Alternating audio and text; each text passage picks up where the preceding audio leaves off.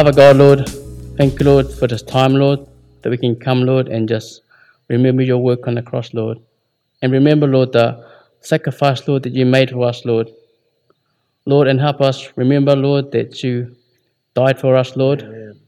that you loved us, Lord, that much, Lord. And you did not stay there, Lord, but you are risen, Lord. You are seated at the right hand of God, Lord.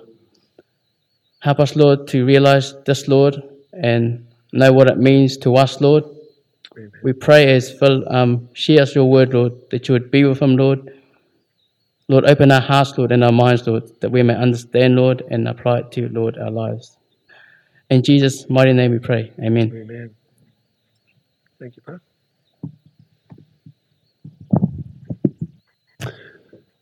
Well, we haven't been gone long, but it's wonderful to be back. And the word on the street is the Gastons have gone, so they changed the locks of the church door. Praise the Lord. In studying my subject this morning, I think we could just about read the whole of the Bible. And the Lord has laid it quite firmly on my heart this morning that this Easter message should be a gospel message. And I don't know how many people in this room have not heard the gospel. But there may be some who haven't heard it preached. Well, I make no apologies. You're going to hear it this morning. And in hearing that message, what is particularly on my heart is to share with you first what Jesus has done. And then, secondly, what are you going to do? I heard our brother Mr. Boyens preached a very good message last week, was it? About our responsibility to God. It begins at the cross. And what I love about this church here in Hamilton is there's so many brothers here that bless me and give me words and thoughts for my messages. And you all know who you are, but I was speaking to one in particularly that's generally to blame for giving me a message from the Lord. And we were talking about the sufferings of the Lord Jesus. So turn with me, would you please, to Luke's Gospel in chapter 23.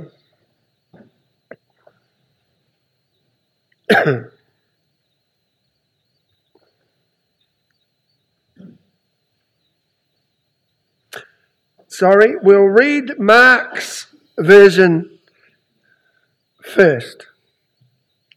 Mark's Gospel, chapter 15. Mark 15. And we'll start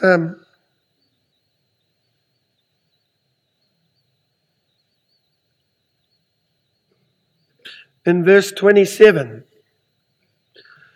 And with him, with Jesus, they crucified two robbers, one on his right hand and one on his left. And the scripture was fulfilled which says, he was reckoned with the lawless.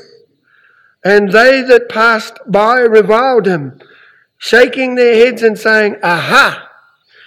You that destroy the temple and build it in 3 days, save yourself and descend from the cross. In like manner, the chief priests also, with the scribes mocking with one another, said, He saved others. Himself he cannot save. Let the Christ, the King of Israel, descend now from the cross, that we may see and may believe. And they that were crucified with him reproached him.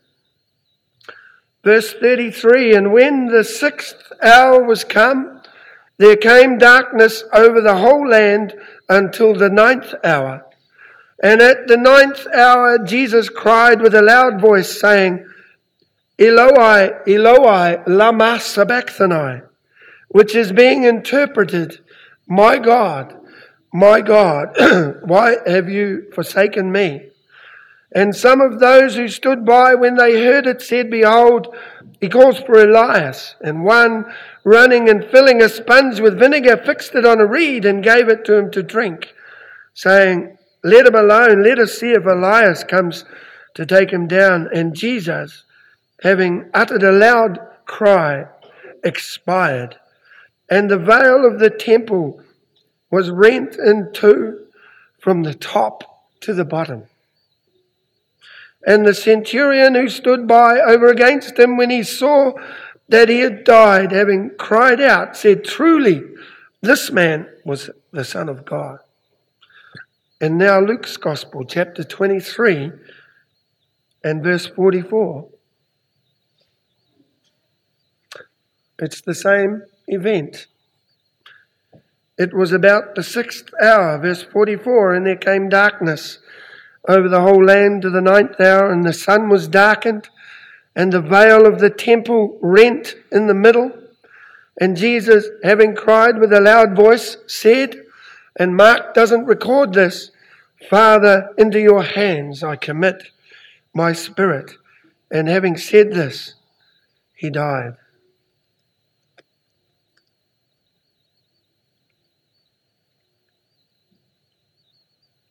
The Acts of the Apostles and chapter 17. This scripture was referred to at our brother's funeral last week. Verse 30 of chapter 17 of the Acts of the Apostles. God, therefore, having overlooked the times of ignorance, now enjoins men that they should all, everywhere, repent. Because he has set a day in which he is going to judge the habitable earth in righteousness by the man whom he has appointed, giving the proof of it to all, and having raised him from the dead. And when they heard of the resurrection of the dead, some mocked, and they said, "We'll hear you again concerning this."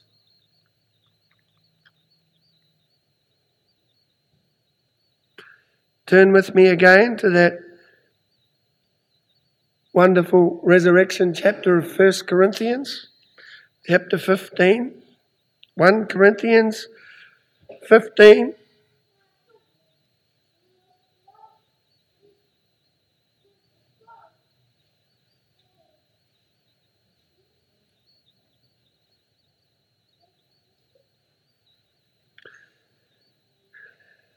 The wonderful thing about the gospel is that you've got license with the scriptures. And verse 55, the last part of 54, death has been swallowed up in victory. Where, O death, is your sting? Where, O death, your victory? The sting of death is sin. Power of sin, the law. But thanks to God who gives us the victory by our Lord Jesus Christ. And finally, the last few verses of the Bible, Revelation chapter 22.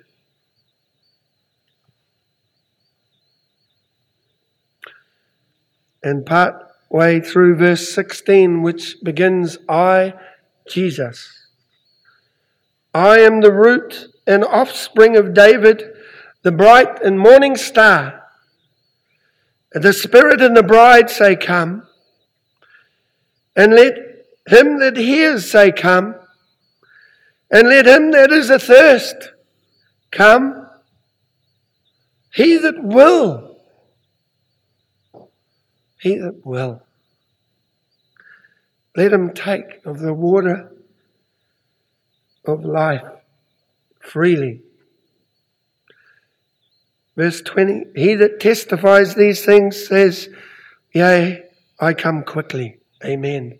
Come, Lord Jesus." It was pointed out to me this morning And it was on my spirit through the supper, and I think it was on the brother's spirit that pointed it out to me. We place a lot of emphasis on Easter Sunday on resurrection. But what about the Monday after? And what about the month after? And what about 2 months after? And there are times when we place a lot of emphasis momentarily on his death. But what about every day? Jesus died and rose again. I love what our brother brought before us this morning. How wonderful. And I was having a discussion with another brother, and he was talking about how the movie that they made about the sufferings of Jesus seemed to spend a lot of time relating his physical sufferings. But I want to tell you this morning that there was something far more terrible than the physical sufferings of Jesus. Oh, you say, but he was beaten. He was spat upon. He was wounded. He was whipped. How true. What suffering. But you know what, my friend? The suffering that Jesus went through at the hands of Almighty God was far greater ever than any of the physical sufferings he ever suffered. He was made the curse because I sinned. He became the sin bearer on my behalf. Jesus was made sin. Why does the scripture say he was made sin? Because he so shrank from sin in his holy perfection of his manhood and the glory of the Son of God, that God Almighty had to make him to be the very thing that so kept Almighty God from you. He made him to be sin. And in those hours when he suffered at the hands of Almighty God, 3 hours, something we will never be able to enter into, something we will never know. There was a period of time when the sun couldn't shine. As Jesus suffered there for me, thank you, brother. As Jesus was made sin, he cried, my God, why have you forsaken me? All the yearnings of a blessed man with a relationship with his Father. And as God made him to be sin and left him there alone, he turned his face from him. And the relationship was interrupted. But you know what?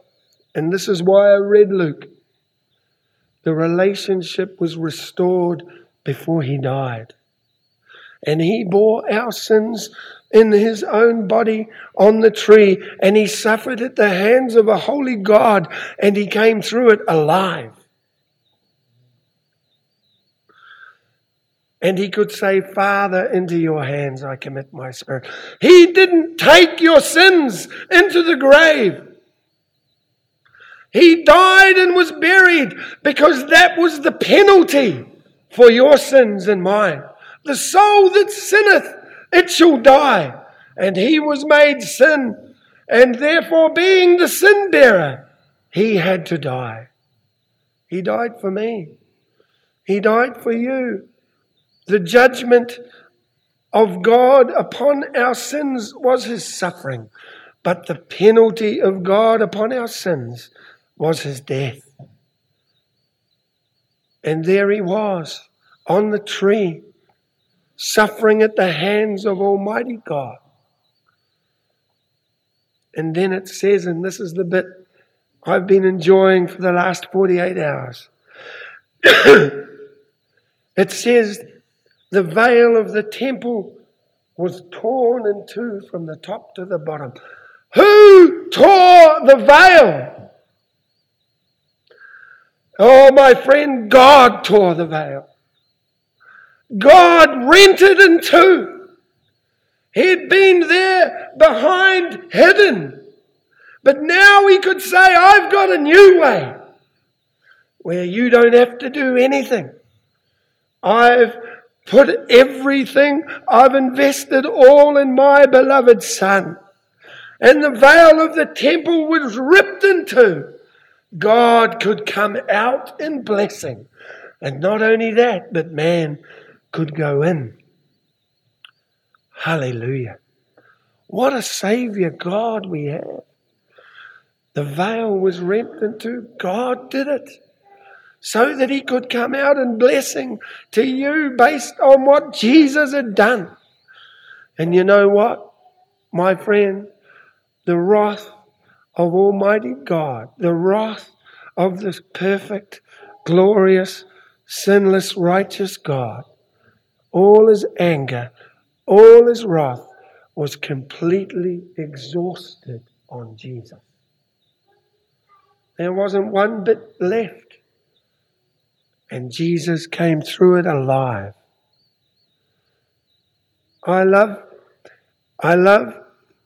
where when they're mocking Jesus on the cross, they say, bring yourself down.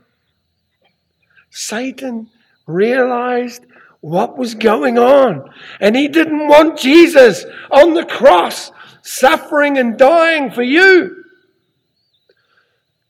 He realized that if Jesus died, if Jesus was a sacrifice for sin, if Jesus was the sin bearer, then he lost. But that wasn't all, my friend. He rose from the dead. Can you imagine every force of evil, every demon power, Satan himself trying to stop the tomb from being opened? And up from the grave he arose, the single greatest act of power of God ever in raising Jesus Christ from among the dead. Oh, that made it therefore all applicable to me, the sinner. It made it therefore all applicable to you, the sinner.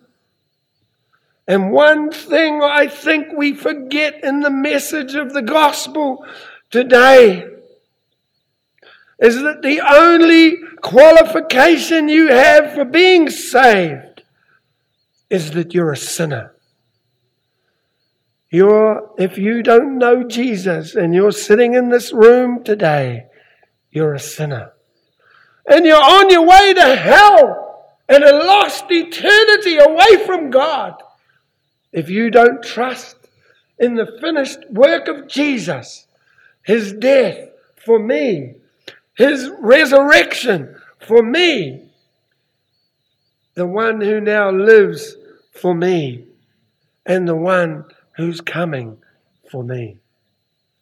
If you don't know him, friend, let's not make this wishy-washy. If Jesus Christ is not your Lord and Savior,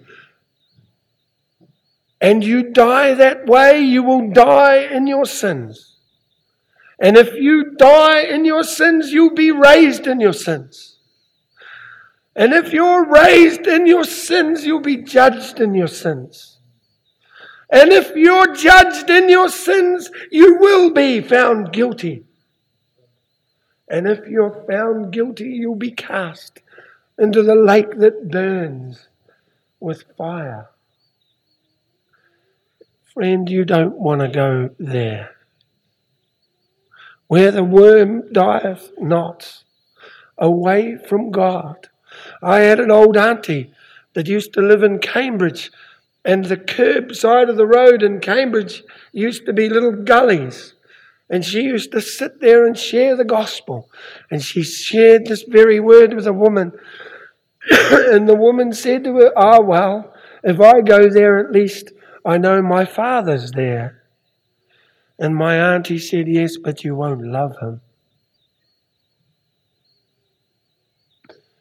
If you think you're going to be in hell having one great party after another, you're wrong, because the suffering of hell is loneliness and separation from God. I just want to make that very clear this morning.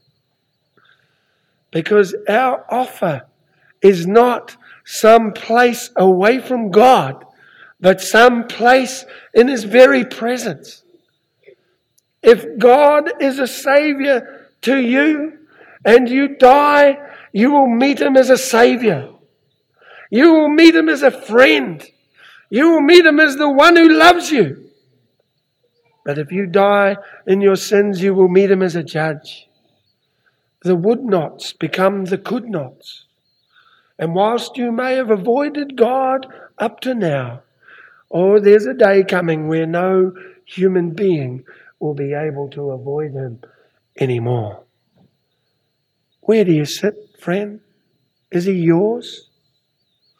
God has made Him to be both Lord and Christ. And God is calling on all men everywhere, after overlooking the times of ignorance. God is calling on all men everywhere to repent. Repent. Have you repented? Have you got before God about your sins that cost Him His Son, our Lord Jesus Christ? Have you got to God? He died for you. He rose for you. He ascended into glory and ever lives to intercede for us. He lives for me. And He's coming for me. Oh, what a wonderful day it was when Jesus came out of the grave. He could say, "I lay down my life that I might take it again." Part of the very reason that He died was that He might come out of death and make it so real to you, because when He ascended into glory, the Holy Spirit of God came down to dwell in the hearts of those that love Him, and there fill them with the glory of the risen man. Oh, what a wonderful man He is. We've often said from this platform, it's not a miracle that He rose. It's a miracle that He died. The Son of God, the originator of life, you slew, having nailed Him to a cross.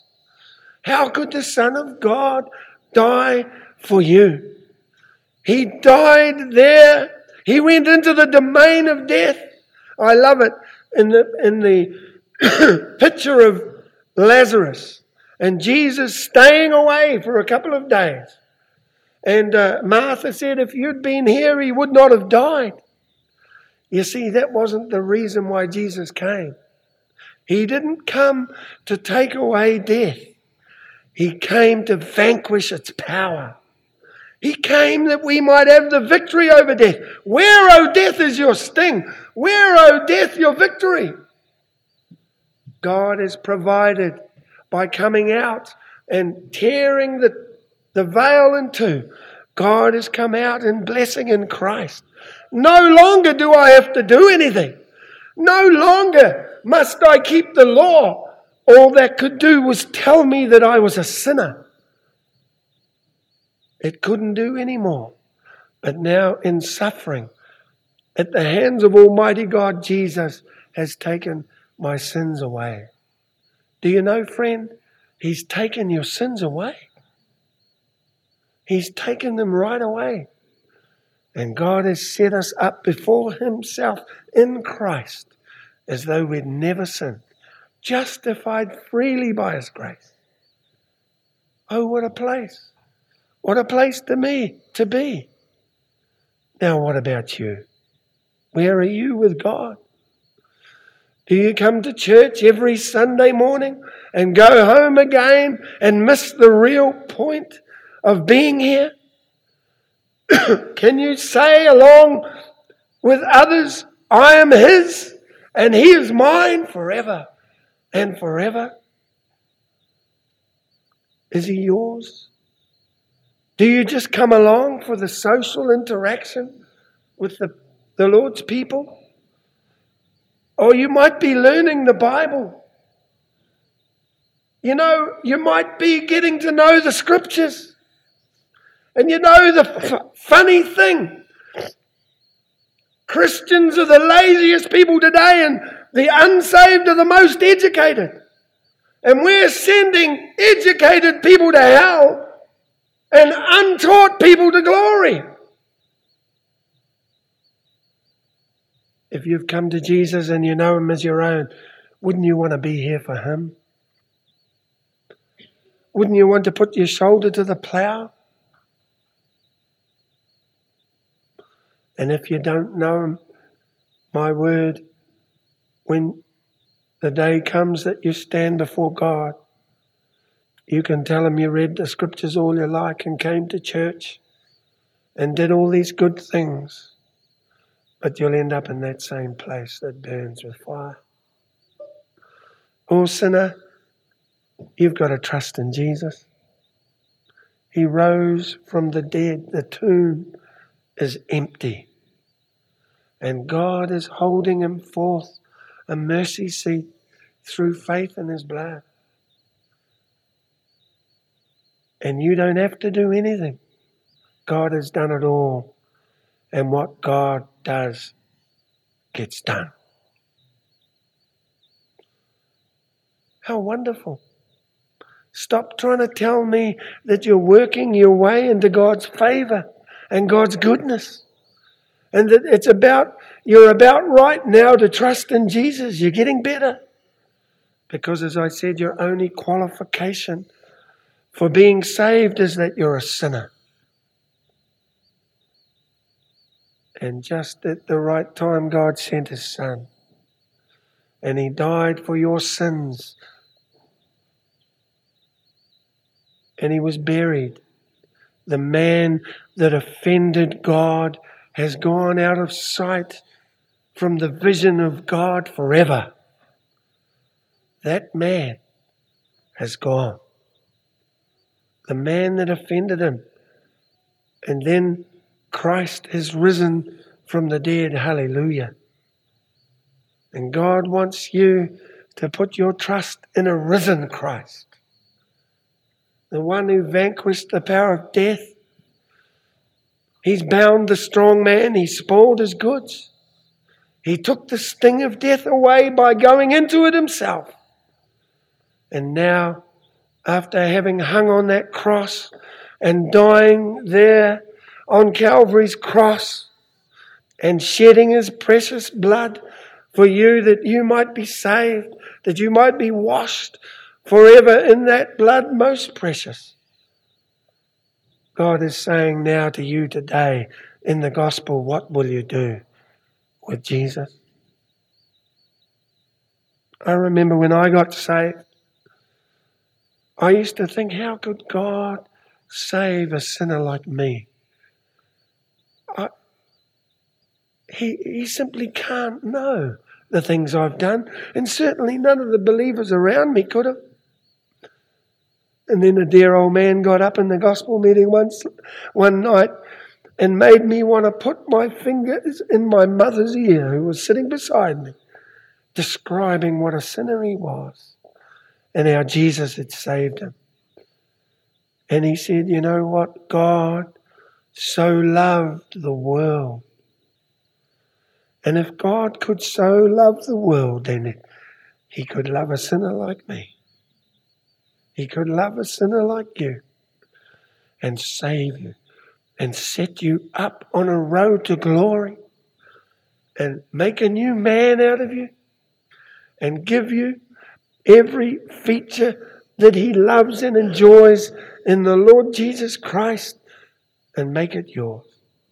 I love the verses in Revelation after those glorious descriptions of Jesus as the Alpha and the Omega, the first and the last, the one who comes riding on a white horse. How glorious, one that John, the writer, couldn't look at. He comes to the last few verses and he says, I, Jesus. He uses his personal name. I, Jesus. This is the one that didn't just die for us, that wasn't just buried for us, that didn't just rise for us, that doesn't just ever live to intercede for us. He's the one that's coming for us. Jesus is coming again. And the scripture says, let him that hears say, come. If you've heard the message of the glad tidings and you've trusted in the Lord Jesus as your Savior, oh, you'll have a desire in your heart by the Holy Spirit for Jesus to come. Too many Christians still want to get the house finished. Too many believers still want to get the promotion in their job. Too many believers have got their feet firmly planted on the ground. And God, by the Spirit, wants to hear you say, come. He that hears, say, come. He that is thirsty, say, come. Even he that will. If you're willing, today in the gospel you can take of the water of life freely. It's yours. He that testified these things said, yes, I come quickly. Jesus Christ is coming again. He's coming to take his own away to be with him forever. Are you living your Christian life like Jesus is coming again? Are you walking a walk? You know what? The next imminent event is the return of the Lord Jesus for his own. If you don't believe that as a Christian, you can't be very happy.